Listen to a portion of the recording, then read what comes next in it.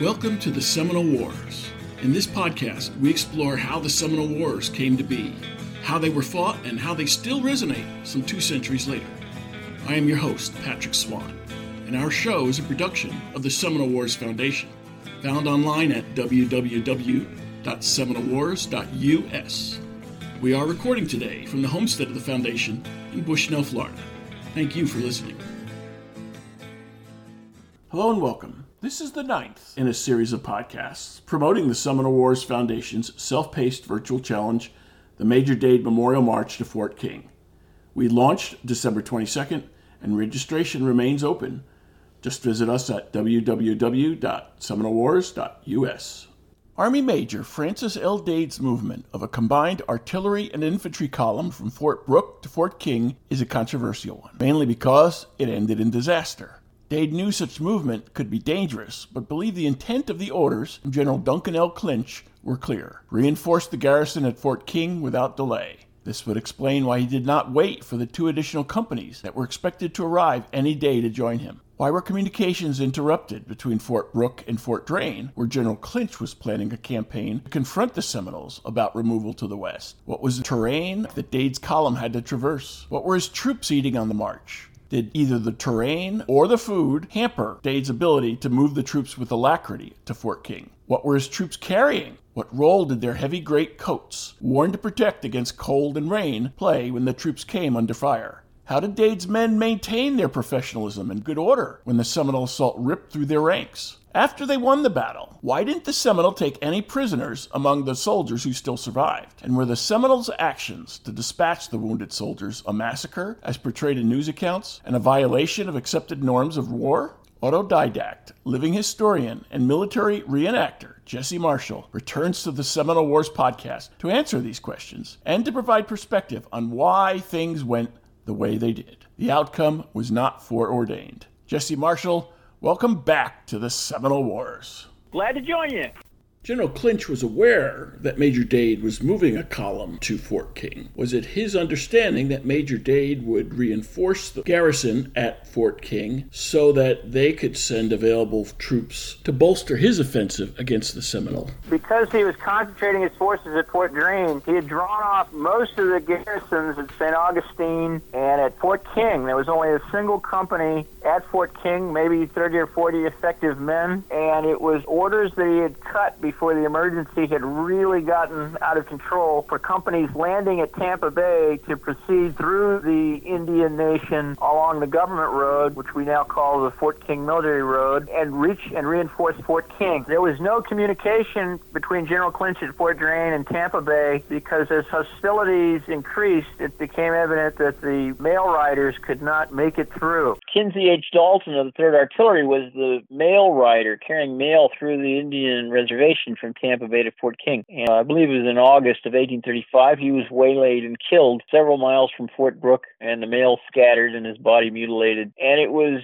presumed that he had been killed in retaliation for the Seminole killed the incident at Hogtown, rather than because the Seminole tribe as a group had decided to resist removal. So the garrison at Tampa Bay was isolated, and the post commander in late December, Francis Belton, questioned whether it was wise to send the detachment to Fort King, given that there was intelligence from the friendly Seminoles that the hostile party was ready to fight. Major Dade supposedly took it upon himself declare that the standing orders required them to attempt the movement, and it was Dade who essentially volunteered to take command of that detachment, which was ambushed and destroyed on the 28th of December. Major Dade, 7 other officers, and essentially 100 men cut to pieces. Consider that General Clinch only had about 200 regulars with him, all told, at Fort Drane, and you can see how important Major Dade's reinforcement was to General Clinch's operations on the north side of the Seminole Reservation. Dade's column was under strength. Why was this so? And would his command's fate have turned out any differently?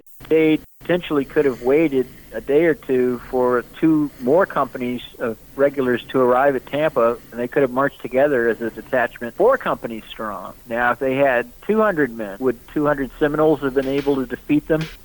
Perhaps not. Dade's command had 2 companies of artillery. And what type troops was he waiting for? Infantry or artillery? They were artillery companies as well. A larger number of troops might have had better impact on how it turned out. But General Clinch took a lot of folks out of Fort King, so they had only one under strength, perhaps, company up there, so Dade was feeling he needed to reinforce them as quickly as he could. That's right, and he was most of the way there. All the regular companies were under strength. 2 companies with Dade had to be made full to 50 men rank and file by detachments from the other units that were at Tampa. So there were a handful of infantrymen of Dade's own company, B, 4th Infantry, that were detached and placed in the ranks of the 2 companies that he commanded. How well trained were these soldiers? Were they raw recruits or did they have some time under their belt? Company B of the 2nd Artillery had been in the Creek country prior to deploying to Fort Brooke. They had drills in the light drill when they were in the Creek country, and they were at Fort Mitchell in the wilderness. Although they didn't fight any creeks, they did have a few run-ins with white squatters who they were running out of the Creek reservation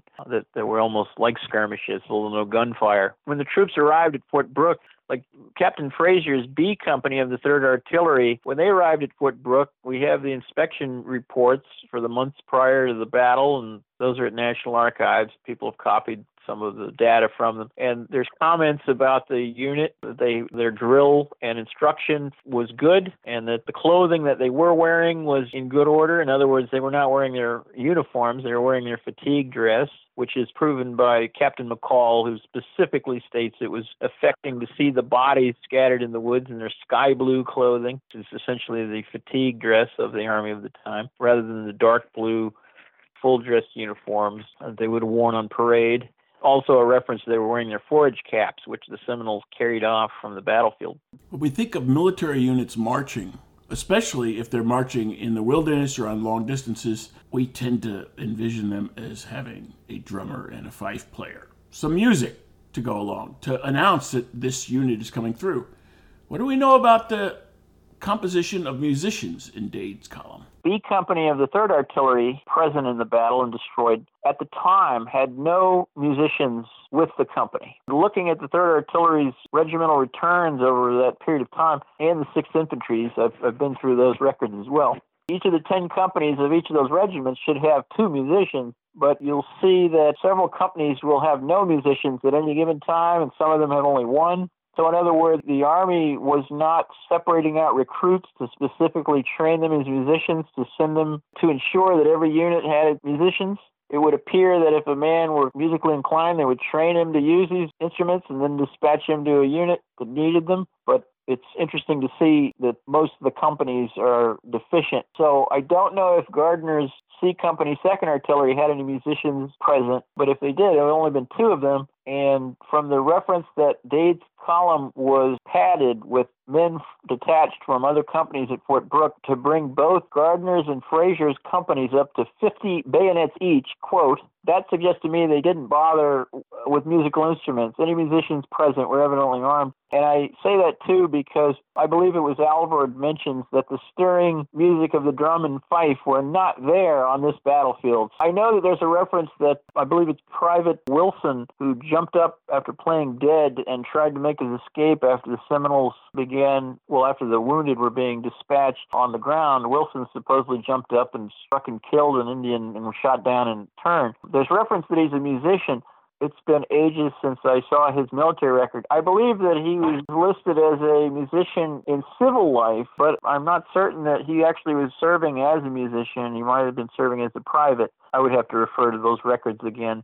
If a given military unit did have the requisite number of musicians, what type of military songs of the day might they have been playing? When Clinch's column was marching to the Withlacoochee at the close of December 1835, the command, the militiamen, the regulars were singing the old tune, "A Light Heart and a Thin Pair of Breeches." That was one of the songs they were singing. The military men would have known songs like Bruce's Address and other military marches and so forth, where they played them for funeral honors and things of that nature. Bruce's Address was played as a funeral dirge at the battleground when the 4th Infantry gave the funeral honors for Dade and his men on the battlefield on February 20th, 1836. I've seen other references to particular songs, but they're not songs I'm familiar with. They did play, I have looked some of them up, some of the music that they played also also in funerals at St. Augustine, the military funerals included some classical pieces that are still played today, but they would play them with drum and fife, and they would play it slowly during funeral services. Each regiment of the regular army would also have a band, but the band usually was stationed wherever the headquarters of the regiment was.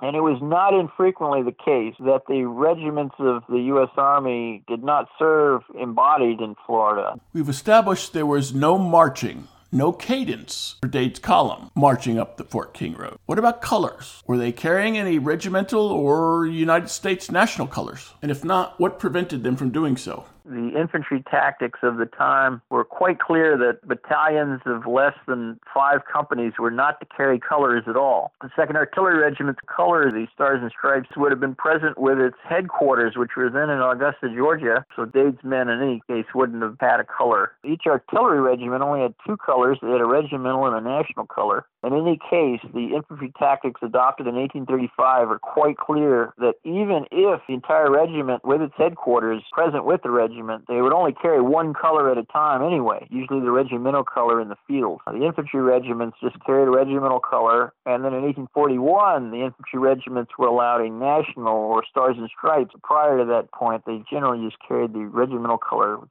had an eagle on it and a scroll with the regimental name. But again, a battalion of less than 5 companies was not to carry a color for multiple reasons. Namely, you had to form a color guard around it, and so you're pulling corporals out of the ranks of a handful of companies. And secondly, by law, a battalion of militia, for example, was 5 companies strong. And even though the regular army allowed only 1 color for each regiment, at least when it was maneuvering, even if it had 2 colors for parade, militia law allowed for 2 colors, 1 for each battalion of militia of 5 companies. But the regulations and the drills are quite clear that any battalion of the Army below 5 companies was not to carry any color at all. Jesse, I've heard that Major Dade and the Seminoles were fairly friendly. Did he just misread them? Was he obstinate in ignoring reports to the contrary, or what? It's my understanding that Major Dade had been warned by Halada Amathla himself that the anti-removal party was powerful and willing to fight, but that Dade felt that the orders of General Clinch to reinforce Fort King were imperative,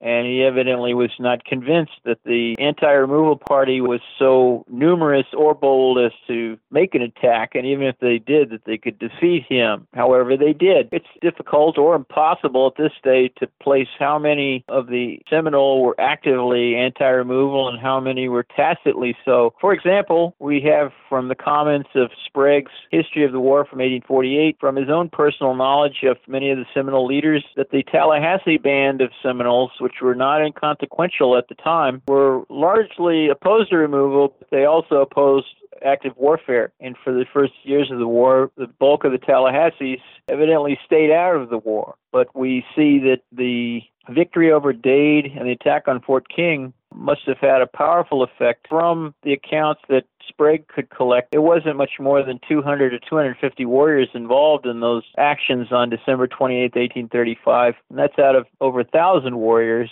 So within 2 months, the Seminoles did muster over 1,000 warriors to attack Camp Izard. You can see an increase in the recruiting for fighting the United States actively. But after Camp Izard, the numbers dropped off again, probably in part because concentrating that many people in a particular area would have worn out the provender, since the Seminoles had largely abandoned their own farms and they would have been relying upon whatever stocks of corn they had kept from the previous year, hunting deer and so forth. So they couldn't remain embodied without facing starvation. So the bulk of the war, the Seminoles were widely scattered. Did Major Dade maintain communication with Fort Brooke during his trek up to Fort King? Dade was in communication with Fort Brooke through the 25th of December. There were 2 companies that were expected to arrive at Tampa Bay that were going to follow him up the road under Grayson and Mountfort. Major Dade clearly felt a great sense of urgency to move his troops with alacrity up to Fort King. This despite the knowledge that additional troops would be coming that could accompany him, and despite the fact that friendly Seminoles had warned him that there was probably going to be a fight along the way. It's my understanding that Major Dade had been warned by Halada Amathla himself that anti-removal party was powerful and willing to fight, but that Dade felt that the orders of General Clinch to reinforce Fort King were imperative, and he evidently was not convinced that the anti-removal party was so numerous or bold as to make an attack, and even if they did, that they could defeat him. However, they did. Major Dade didn't know how many Seminole to expect. Do we, at this great remove today, have any idea how many Seminoles faced Major Dade's column? It's difficult or impossible at this stage to place how many of the Seminole were actively anti-removal and how many were tacitly so. For example, we have from the comments of Sprague's History of the War from 1848, from his own personal knowledge of many of the Seminole leaders, that the Tallahassee band of Seminoles, which were not inconsequential at the time, were largely opposed to removal, but they also opposed active warfare. And for the first years of the war, the bulk of the Tallahassees evidently stayed out of the war. But we see that the victory over Dade and the attack on Fort King must have had a powerful effect. From the accounts that Sprague could collect, there wasn't much more than 200 to 250 warriors involved in those actions on December 28, 1835, and that's out of over 1,000 warriors. So within 2 months, the Seminoles did muster over 1,000 warriors to attack Camp Izard. You can see an increase in the recruiting for fighting the United States actively. But after Camp Izard, the numbers dropped off again, probably in part because concentrating that many people in a particular area would have worn out the provender, since the Seminoles had largely abandoned their own farms and they would have been relying upon whatever stocks of corn they had kept from the previous year, hunting deer and so forth. So they couldn't remain embodied without facing starvation. So the bulk of the war, the Seminoles were widely scattered. Departing Fort Brooke, Major Dade led his command on the Fort King Military Road. What was the terrain like that they encountered along the way? Fort King Road was a blazed trail that carts and wagons, horsemen and footmen could move along without any difficulty or confusion about their route and with a minimum of physical difficulty. At the time of the battle in 1835, the only parts of the Florida terrain that they were traversing that would have been thick woods would have been the low ground, the swampy areas near the creeks, along the rivers, sloughs, and wet savannas. Most of the region was covered with what were called at the time pine barrens. And in fact, the Fort King Road wasn't like a modern road. It was basically a blazed trail. Pine barrens were principally made up of longleaf pine trees. Longleaf pines, cones would open during the common forest fires, and those fires would blaze through the pine barren and burn out all the underbrush quite frequently. And then the pine cones would open to the longleaf pines, and they'd grow quickly, and they would have a high umbrella of canopy that was out of the touch of fire, and they generally are fire resistant. In fact, even today at Florida State Parks, they have controlled burns to eliminate a lot of the non-native shrubbery and trees and to let longleaf pines grow up in their stead. So you look at photographs of the longleaf pine barrens in the 19th century, and they're not close together. They're pretty widely spaced. A lot of the pine-bearing country looks like parkland, especially after it's burned off. I bring this up because, in fact, at Dade's battleground itself, the description was the ground was almost entirely open without undergrowth, except for some clusters of palmettos near the north end of the battleground and the pond that was to the right of it. And the rest was pretty much open pine land, so much so that Major Dade didn't expect any ambush at all. But the Seminoles were hidden in the grass, and there was a grassy slough that crossed the road. Some Seminoles evidently used this as sort of a trench to hide themselves. So on the day of the ambush, Dade didn't even have flankers out because the ground was so open, evidently, that they probably weren't even necessary, at least in his view. It was understood that they expected to be ambushed when they're trying to cross the rivers, where the woods were thick with undergrowth that would have been to advantage, seemingly, to the Indians, because it's not specifically stated in contemporary records. Men in those times were used to walking a lot, but apparently some made sport of it. Tell us about that. There used to be a sport called pedestrianism in the early and late 19th century, where particularly European sportsmen would walk as far as they could for long distances. This was resurrected in the United States in the 1960s by the Kennedy marches, where people were challenged to walk 50 miles as fast as they could. If you look up the Kennedy marches in the old papers, you'll see men frequently could make the 50 miles in as little as 15 or 20 hours, depending on their physical condition. What kind of pace would Dade's men have kept during this long march? At the Corps, in recruit training, each U.S. soldier of 1835 would have been trained to march at a sustained 90 paces per minute, 28 inches heel to heel. And the purpose in Recruit Depot was particularly to make the men, whether they were tall or short, march at that 28-inch pace so that they could keep closed up when they needed to, etc. That's a little more than 2 miles an hour, and that's carrying a knapsack, a musket, ammunition, haversack filled with food, and a water canteen. That's besides their clothing that they're wearing and whatever they have packed in their knapsacks on their back, and a blanket. They did have a small wagon along with Dade's command, so they may not have carried all of their equipage during the course of the trek. That depends. Jesse, talk about what the men would have eaten along this trek. What kind of provisions did they have at their disposal? On the march, the troops would have carried rations of bacon and hard bread, principally. Bacon would have been cooked in the campfires prior to the march, and the hard bread, of course, is like a thick cracker. These would have been tumbled into the haversacks of the men. It was customary in the Army at that time. They only ate 2 meals a day in garrison, although frequently the men would snack a third meal, but that would be at their own expense through the sutler, perhaps. In fact, working men generally in the 19th century, I see reference, they usually only ate 2 meals a day. What we do is we are mimicking the wealthy of that time. The wealthy at that time would have evening meals, and today, most modern Americans, they have evening meals that are not dissimilar to the evening repast of a country squire, for example. The common farmers, by nightfall, they wouldn't have eaten for hours, and they would be tired when they go to bed. Jacob Mott, an Army surgeon, says on the march, the men, mainly in the campfires in the morning, would just heat up their coffee in their tin cups. The rations on a march would be prepared before a march.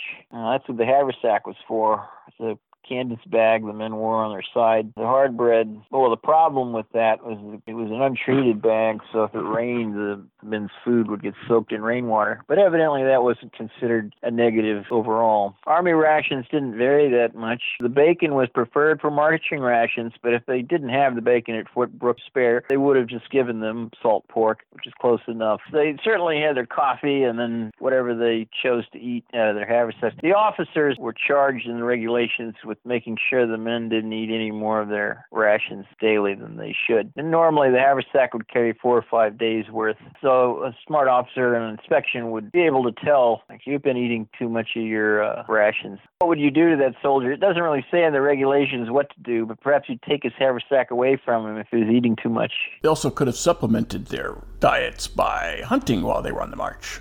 Troops on the march in Florida subsequently often mention shooting deer and cattle and butchering them. So I'm not saying the Dade's men did or didn't do that, but it's possible on their treks they might have shot some livestock and might have used that to their advantage. Unfortunately, Ransom Clark, the only soldier who survived, who left us any account worth keeping, didn't mention that they had shot a steer and had a nice steak dinner before what was to become the last day on Earth for these men. Prior to the ambush, Dade's command had bivouacked the previous night at a pond a few miles south of the battlefield. Pond is still there. There's a house next to it now. Dade's men built a small breastwork there before setting out. We can imagine that during the battle, the troops divested themselves of the majority of equipment. And I say that because there are inspection returns by the Army in 1835, where the Army inspectors found that the troops on parade, they couldn't load their guns while they were wearing all of their equipment. The knapsack on their backpack was so designed that it kind of swagged, to use the term they used,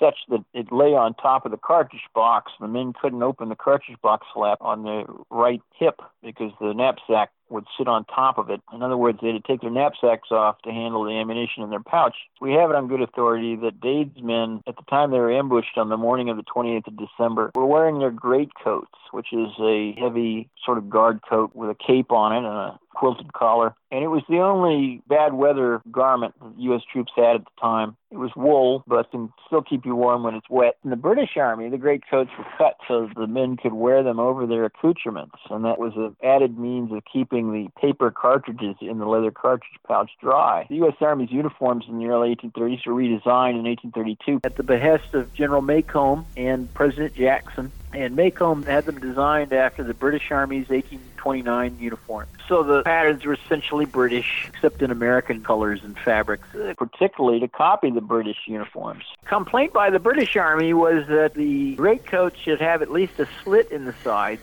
so that the men wearing them could handle cartridges. The British were wearing the greatcoat over their accoutrements in wet weather. No reason to believe the U.S. Army was any different. There's a statement by George McCall, etc., that Dade's men were wearing their greatcoats over their accoutrements on the morning of the march because of rain. There is, in fact, a Huddy Duvall lithograph from 1839 or 40 that depicts the uniform dress of the cadets of the military academy at West Point. And in that lithograph, there's a cadet in a greatcoat standing guard duty. What is evident from the shape of the cadet's derriere is that he's wearing the greatcoat over his cartridge box, unless he's supposedly a misshapen cadet. I think it's pretty obvious he's wearing the cartridge box under his greatcoat. So it seems to have been a practice like the British that the Americans were doing. And so this means that... What this means is that after Dade's men were ambushed, the men, at least in the main column, they would have had to essentially remove their knapsacks and divest themselves of their greatcoats before they could even reload their guns. So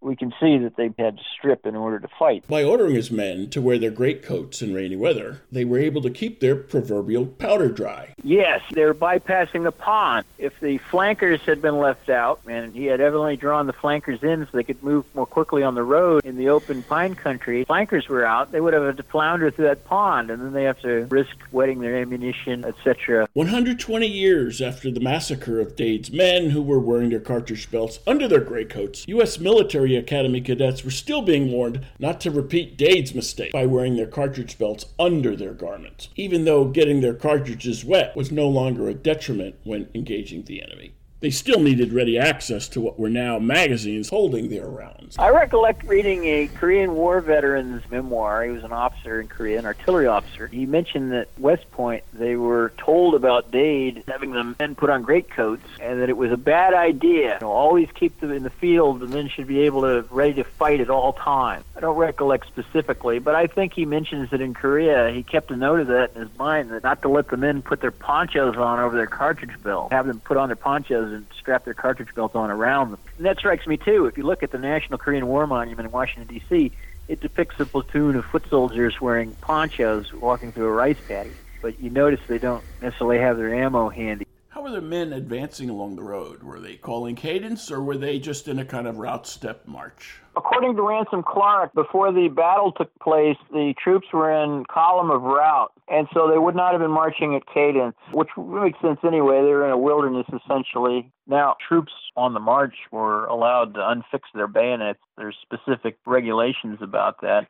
Perhaps some of those clubbed guns were because some of Dade's men didn't have their bayonets fixed. I would hazard, though, that in the skirmishing that Private Ransom Clark subsequently describes, that anyone that had a bayonet fixed probably removed it. It would have been an impediment to loading and firing rapidly. Two generals, Clinch and Gaines, advised their troops dress down so that they're not targets to the Seminole. General Clinch, again, he dressed as a private, and at the Battle with Likuchi, most of the officers were also dressed as privates, carrying muskets even in some cases.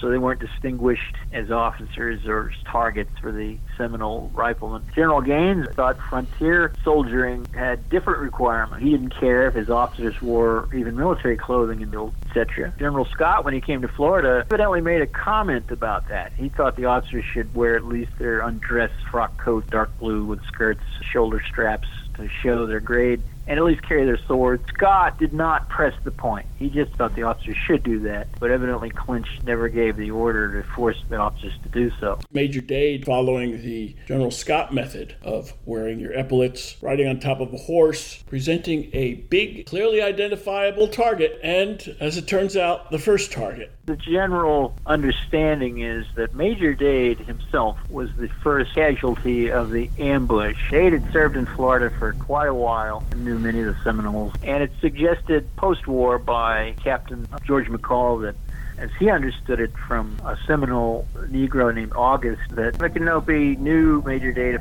and it was Micanopy who fired the first shot and evidently struck Major Dade, and then the firing commenced in earnest from the left of the Seminole line to the right. How many men died in the opening shots of the ambush? The numbers are tough. We can't calculate with certainty because Private Clark is our principal accountant of the subject with his multiple accounts of the battle. And in his multiple accounts, he either states that about half of the command were killed or wounded in the ambush, or he says about a third of the command, or he says that seemingly half. So it's not quite certain exactly how many men were shot or incapacitated even when the ambush struck. We do know that there are about 30 bodies in the breastwork by the end of it, so the other 60 plus were scattered in the woods and on the road. Only about a third of the command were in the breastwork at the conclusion of the fight, where most of them were killed, and subsequently were found by General Gaines's force in February of 1836. In the battle, the men built a breastwork. Apparently, they were familiar with making breastworks. Clark says that every night they built a breastwork for defense and they put out guards around it. They acted as if they were in a hostile country. Dade's battle continues to capture our imaginations. What are some of the problems, though, in trying to piece together exactly how it played out? Dade's battle is a fascinating action in itself, and we have several accounts of the battle. It's just the problem is they're all the accounts essentially of one man, Ransom Clark. However, they are kind of like many different accounts because they were written down by different people. And so there's different things that are emphasized in the several accounts. Louis Pacheco, the Negro interpreter with Dade's column, was behind Major Dade some distance when the ambush struck, and in one of his accounts, he makes this comment that seems curious at first. He says, "The Seminoles rose from the palmettos like a string of peppers in a streak of lightning." I always puzzled about that comment until it just dawned on me one day. There's references to the Seminoles at Dade's battle in December 1835 were stripped and painted red. And then secondly, when you have the leader, McNopie, fire the first shot on the left near the head of the soldiers' column, and then you had basically what the soldiers would have called a fire by file, where the signal was fired on the left, and then each warrior commenced firing from the left. So if you imagine the warriors popping up from the left to fire sort of in echelon, I guess you could kind of imagine what Pacheco is trying to describe. If the warriors are painted red and they're rising up as if they're on a string and being pulled, and they're rising up and firing as they do so, like a string of peppers in a streak of light as the muzzle flash of their guns goes off as they stood up to fire, killing and wounding between a third and a half of Dade's command. Pacheco says that when the firing commenced, he looked down the road and he saw the column, and he watched a lot of the men fire their guns in the air. The line wavered, is what he says, and then Clark mentions that there was some confusion in the firing. At least some of the men's initial shot was more dangerous to the squirrels above them in the treetops than it was to the Seminoles. And that may have been one reason why Pacheco then notes that a party of Seminoles advanced, evidently, and captured him, and he was near the road. So if the soldiers' initial fire was ineffective, that may have been one reason why the Seminoles, at least at the head of the column, actually advanced, took Pacheco a prisoner, and maybe even Captain Frazier, because there's a reference that when his corpse was found, he was tied to a tree. Clark mentions that there was some confusion in the firing, but the men became cool enough, at least those that survived the ambush. Dade had brought along Lieutenant Benjamin Alvord from his own infantry company, but at the end of the first day, he dispatched him back to go to Fort Brooke. Apparently, he gave something of a eulogy at West Point. What insights do we gain from that?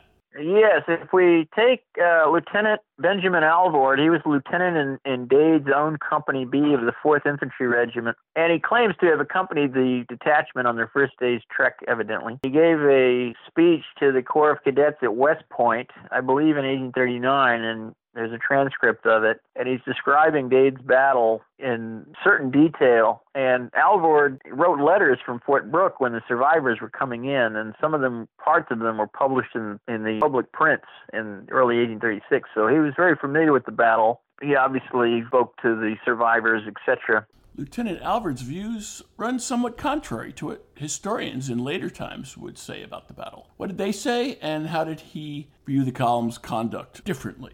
There's a narrative about the battle that's been shaped by historians. It suggests from the first pages of some of these narratives, there's the assumption that Dade's men were doomed, that they were sacrificed, that they were the wrong men in the wrong place. But Lieutenant Alvord begs to differ. He says they were an elite of military skill, and that by every measure they demonstrated that skill to the death. And that's what he had to communicate to the cadets at West Point. By and large, his statements correspond with what Clark has to say, that they largely fought the battle in light infantry order after the ambush. Instead of breaking and running and panicking, the men lay down until Gardner got them in hand, and he actually got them to rise up in a swarm. That's the exact word that Belton uses in an official report, and we have to assume that he's paraphrasing one of the survivors, that they rose up in a swarm to form into their light infantry order, and that in doing so, they uncovered Seminoles that were hiding down in the grass and whatnot too close to the road, and they were beaten down with club muskets and bayonets, and the remainder backed off from that.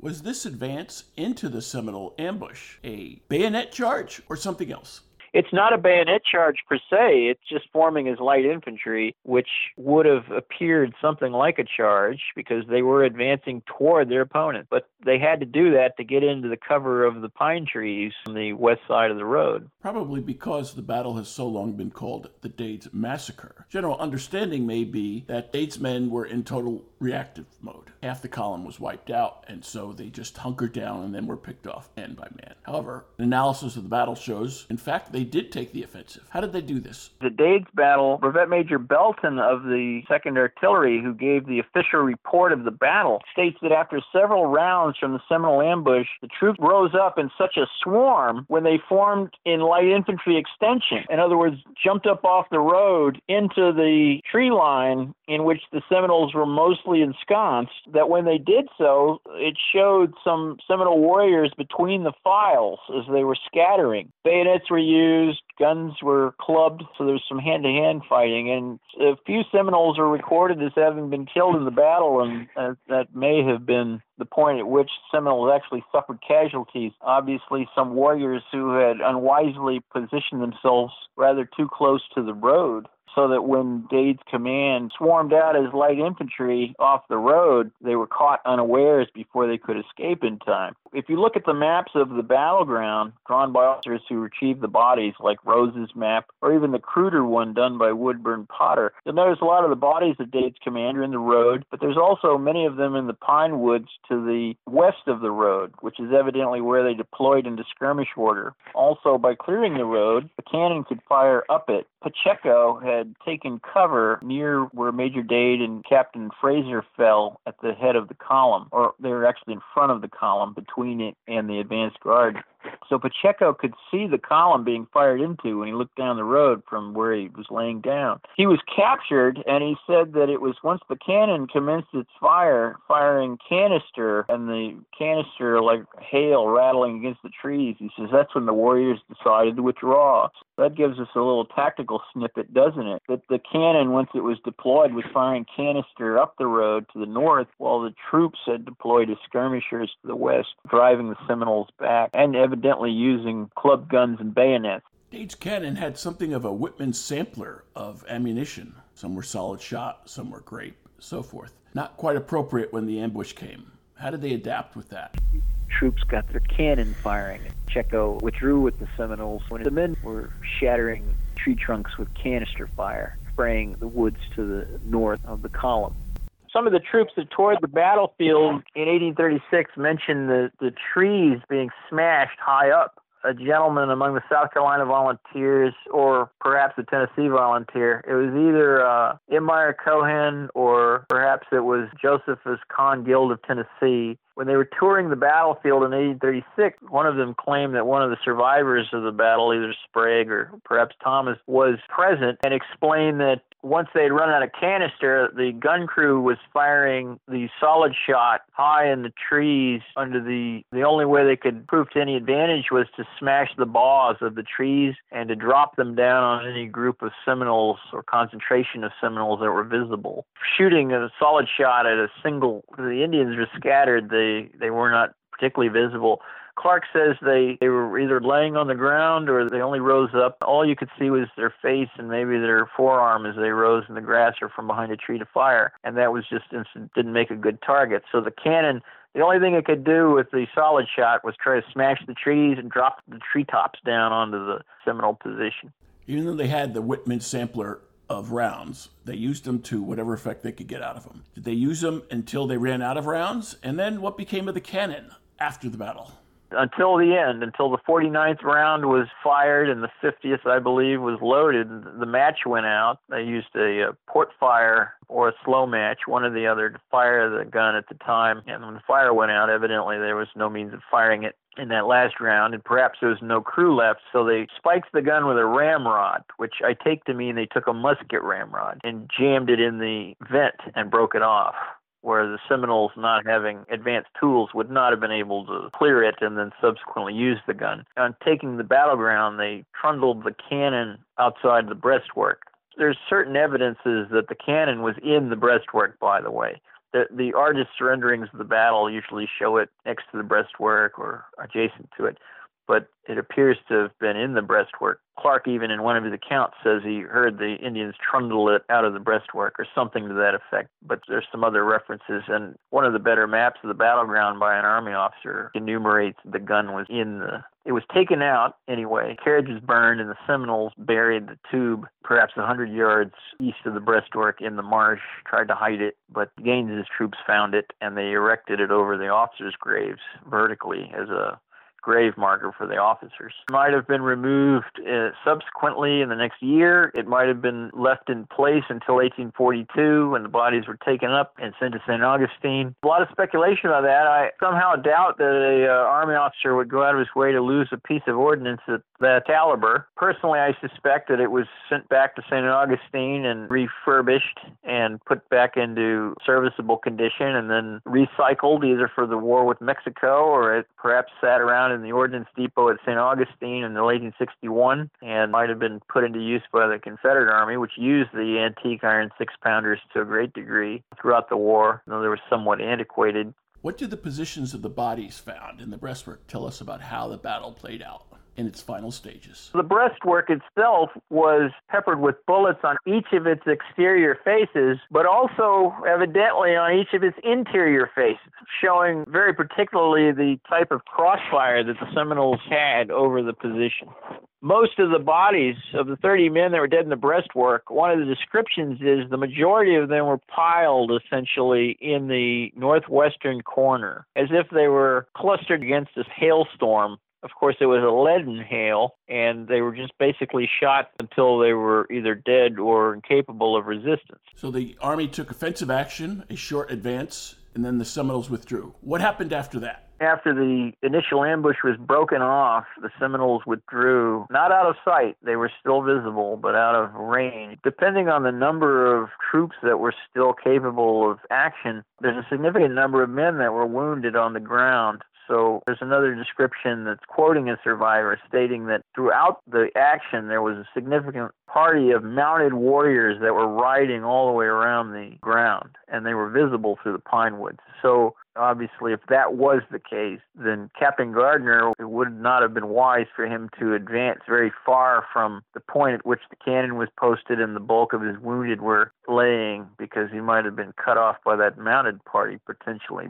He immediately commenced cutting down trees to form the breastwork, and while the replica at Dade's battlefield is well done and is to the correct scale from the map of Lieutenant Rose, particularly rather high at 4 feet in one corner, but most of the descriptions by Gaines's command mentioned that it wasn't even knee-high at its highest. It was just 3 moderately sized pine logs piled up. The Seminole counterattacked once they saw that the troops were fortifying in place. And as Lieutenant Alvord mentions, there probably was discussion of the survivors heading back down the road to get into the swamps along the Withlacoochee, where they had a better chance of fighting it out one-on-one against the warriors in a dense hammock. There was more cover, but that they would have had to leave the wounded to do that, and that obviously wasn't going to be done in the case of these officers and men. The chivalry of the Army was at stake, you see. Alligator just says, short man, a great brave, he shook his sword and swore. There's the assumption that that's a reference to Gardner, but that it may or may not be. There were, besides Gardner, Lieutenant Bassinger was uninjured in the ambush, and also Lieutenant Keyes and Henderson were injured in the ambush, but were evidently still in the fight till its close.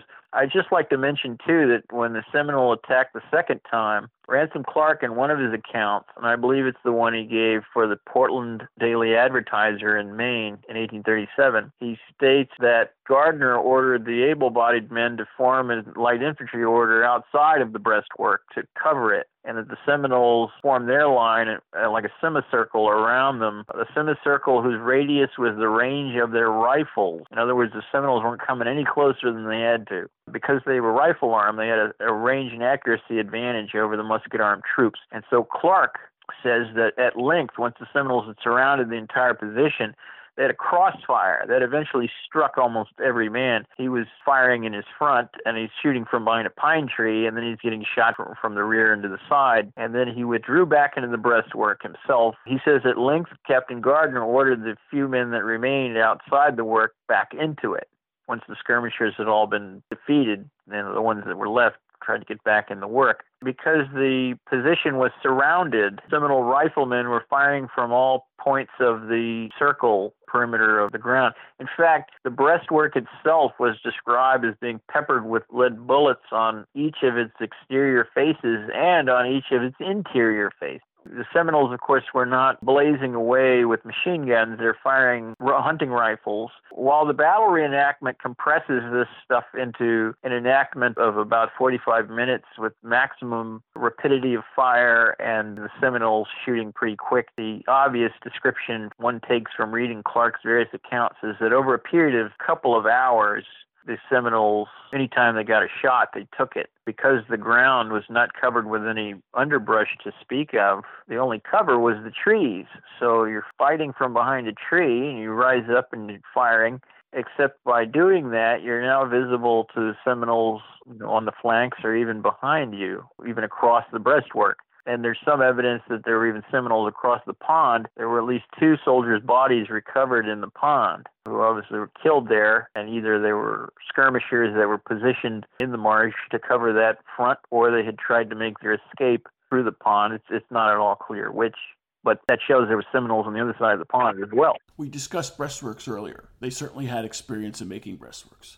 At this point, they decided to make one. Troops had built a little triangular breastwork and raised it knee-high or so. Seminoles attacked again. Private Clark says they formed a perimeter around the breastwork that was essentially the range of their guns. Do we know if the Seminole intent was to wipe out Dade's column to the last man? We don't have any evidence that every Seminole engaged in the battle with the intent of killing. And I say it in this method. Does every soldier in the U.S. Army engage any battle with a specific intent to kill? In the 19th century, the answer would be no. Soldiers were trained to drive the enemy from the ground and make them run away, and then you win a victory. You don't have to kill them to win a battle. And I recollect even reading a newspaper print from the Civil War era where some officer was bragging about having killed some enemy soldiers, and he was a high-ranking officer, and the critic was saying, what have we come to when even now high-ranking officers are bragging about having killed men? In other words, if you have to kill a man to do your duty, do it, but the important thing is to do your duty.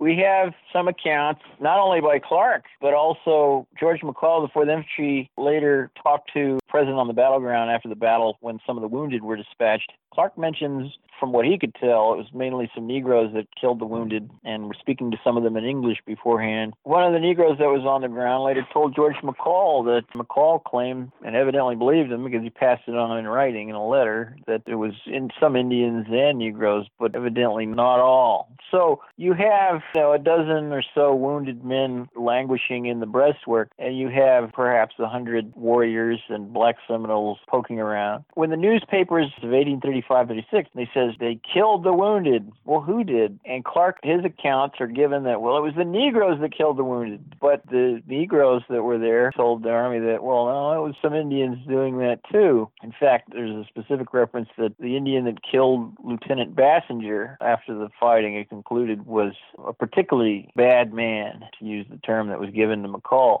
What we come to is a circumstance not dissimilar to frontiersmen. There were certain men of a so-called meat-axe disposition, which is a term I've seen used twice. In other words, guys that just saw an Indian and they shot him, even no matter what. And the Seminoles evidently had their parties with them, too, that were willing to dispatch the wounded. When you read McCall's statement particularly, you get the impression that, if anything, the majority of the Seminoles were merely bystanders at the time the wounded were killed and didn't partake in it. We know that the Seminoles and the Creeks and Indian warriors generally didn't take prisoners, but we also know that many times the victims of their attacks escaped. And then you have to ask yourself the question, well, how many of them escaped because the warriors let them escape? That's not something we can really answer. Since the Indian mode of warfare was to eliminate the enemy wounded, etc., it wasn't out of order for the warriors or any Negroes that did kill the wounded. It wasn't something that evidently would have been considered out of order among Indian combatants generally, even if not all of them partook in it. How democratic were the Seminole in deciding to go to war and then in selecting those who would go to war?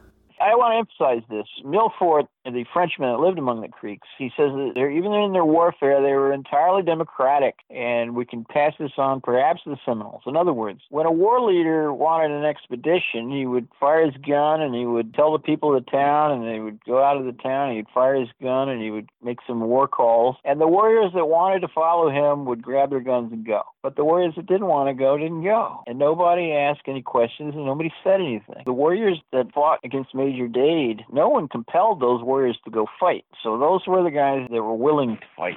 Jesse, you mentioned that Micanopy knew Major Dade, and by any accounts, had no animosity towards him. And yet, he fired the first shot, took out Major Dade, and started the war. How do you explain this? There's some suggestion that he was at least politically compelled to partake in the attack, if for no other reason than to spare himself the fate of Charlie Amathla, perhaps, the friendly chief who had been shot and killed, supposedly by Osceola, for cooperating with the removal program. While Indians generally were capable of great brutality, doesn't mean that you could claim that all the Indians were committers of it. Why didn't the government punish killers? How did you identify them, first of all? It's not very easy. And then considering that, for example, in common raiding, that killing women and children and men was all fair game in Indian warfare, once the war is over, how do you deal with that ex post facto? I do know that in Minnesota Sioux War, during the Civil War, they did hang a number of the leading warriors after that outbreak. But it's a curious notice that Captain Upton Frazier, the commander of B Company of the 3rd Artillery, now he had been marching with Luis Pacheco when the ambush struck near the head of the column. And Gaines's men found his corpse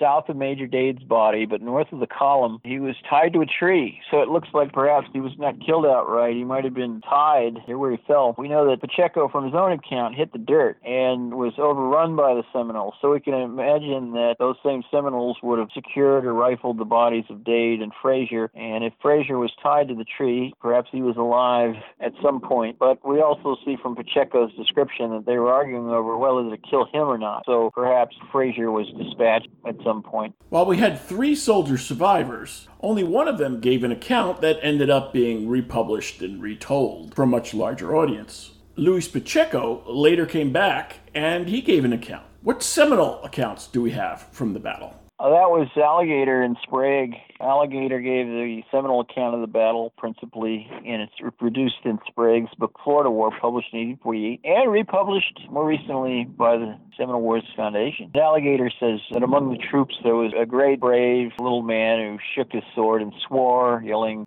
"God damn, God damn." That's generally been interpreted to be Captain G.W. Gardner, the commander of the troops during the balance of the fight. Although, I mean, it's speculation too. As likely as not it was, but there were several other officers on the ground. Were the men following customary tactics? When you read the Scott's tactics the Army used, the custom was that to form a company of troops, first sergeant or orderly sergeant would call them in to fall in, and he would arrange them into their ranks and place the NCOs or non-commissioned officers in their posts. And only once the company was formed did he turn it over to the commissioned officers, namely the captain. The captains and the other officers would stand by with their swords sheathed while the company was forming. They only drew their swords, evidently, when they took command of the company. And by drawing their swords, they were demonstrating that they were assuming the mantle of their authority over the line of battle. So the officer at Dade's battle that was shaking his sword, he wasn't shaking it at the Indians. He was showing the men around him that he was still in authority, sword being the symbol of the officer's authority.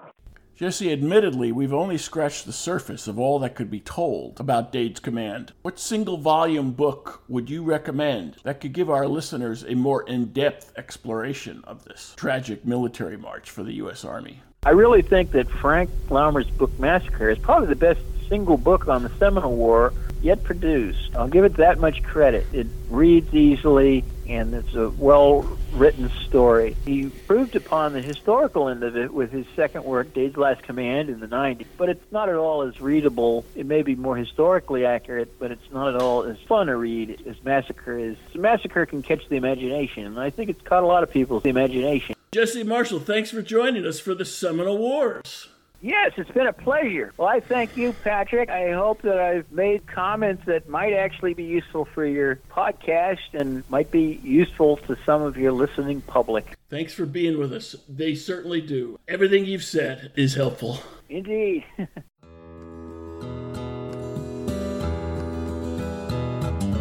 If you enjoyed this show, please take a moment to like us on Facebook at Seminole Wars Foundation.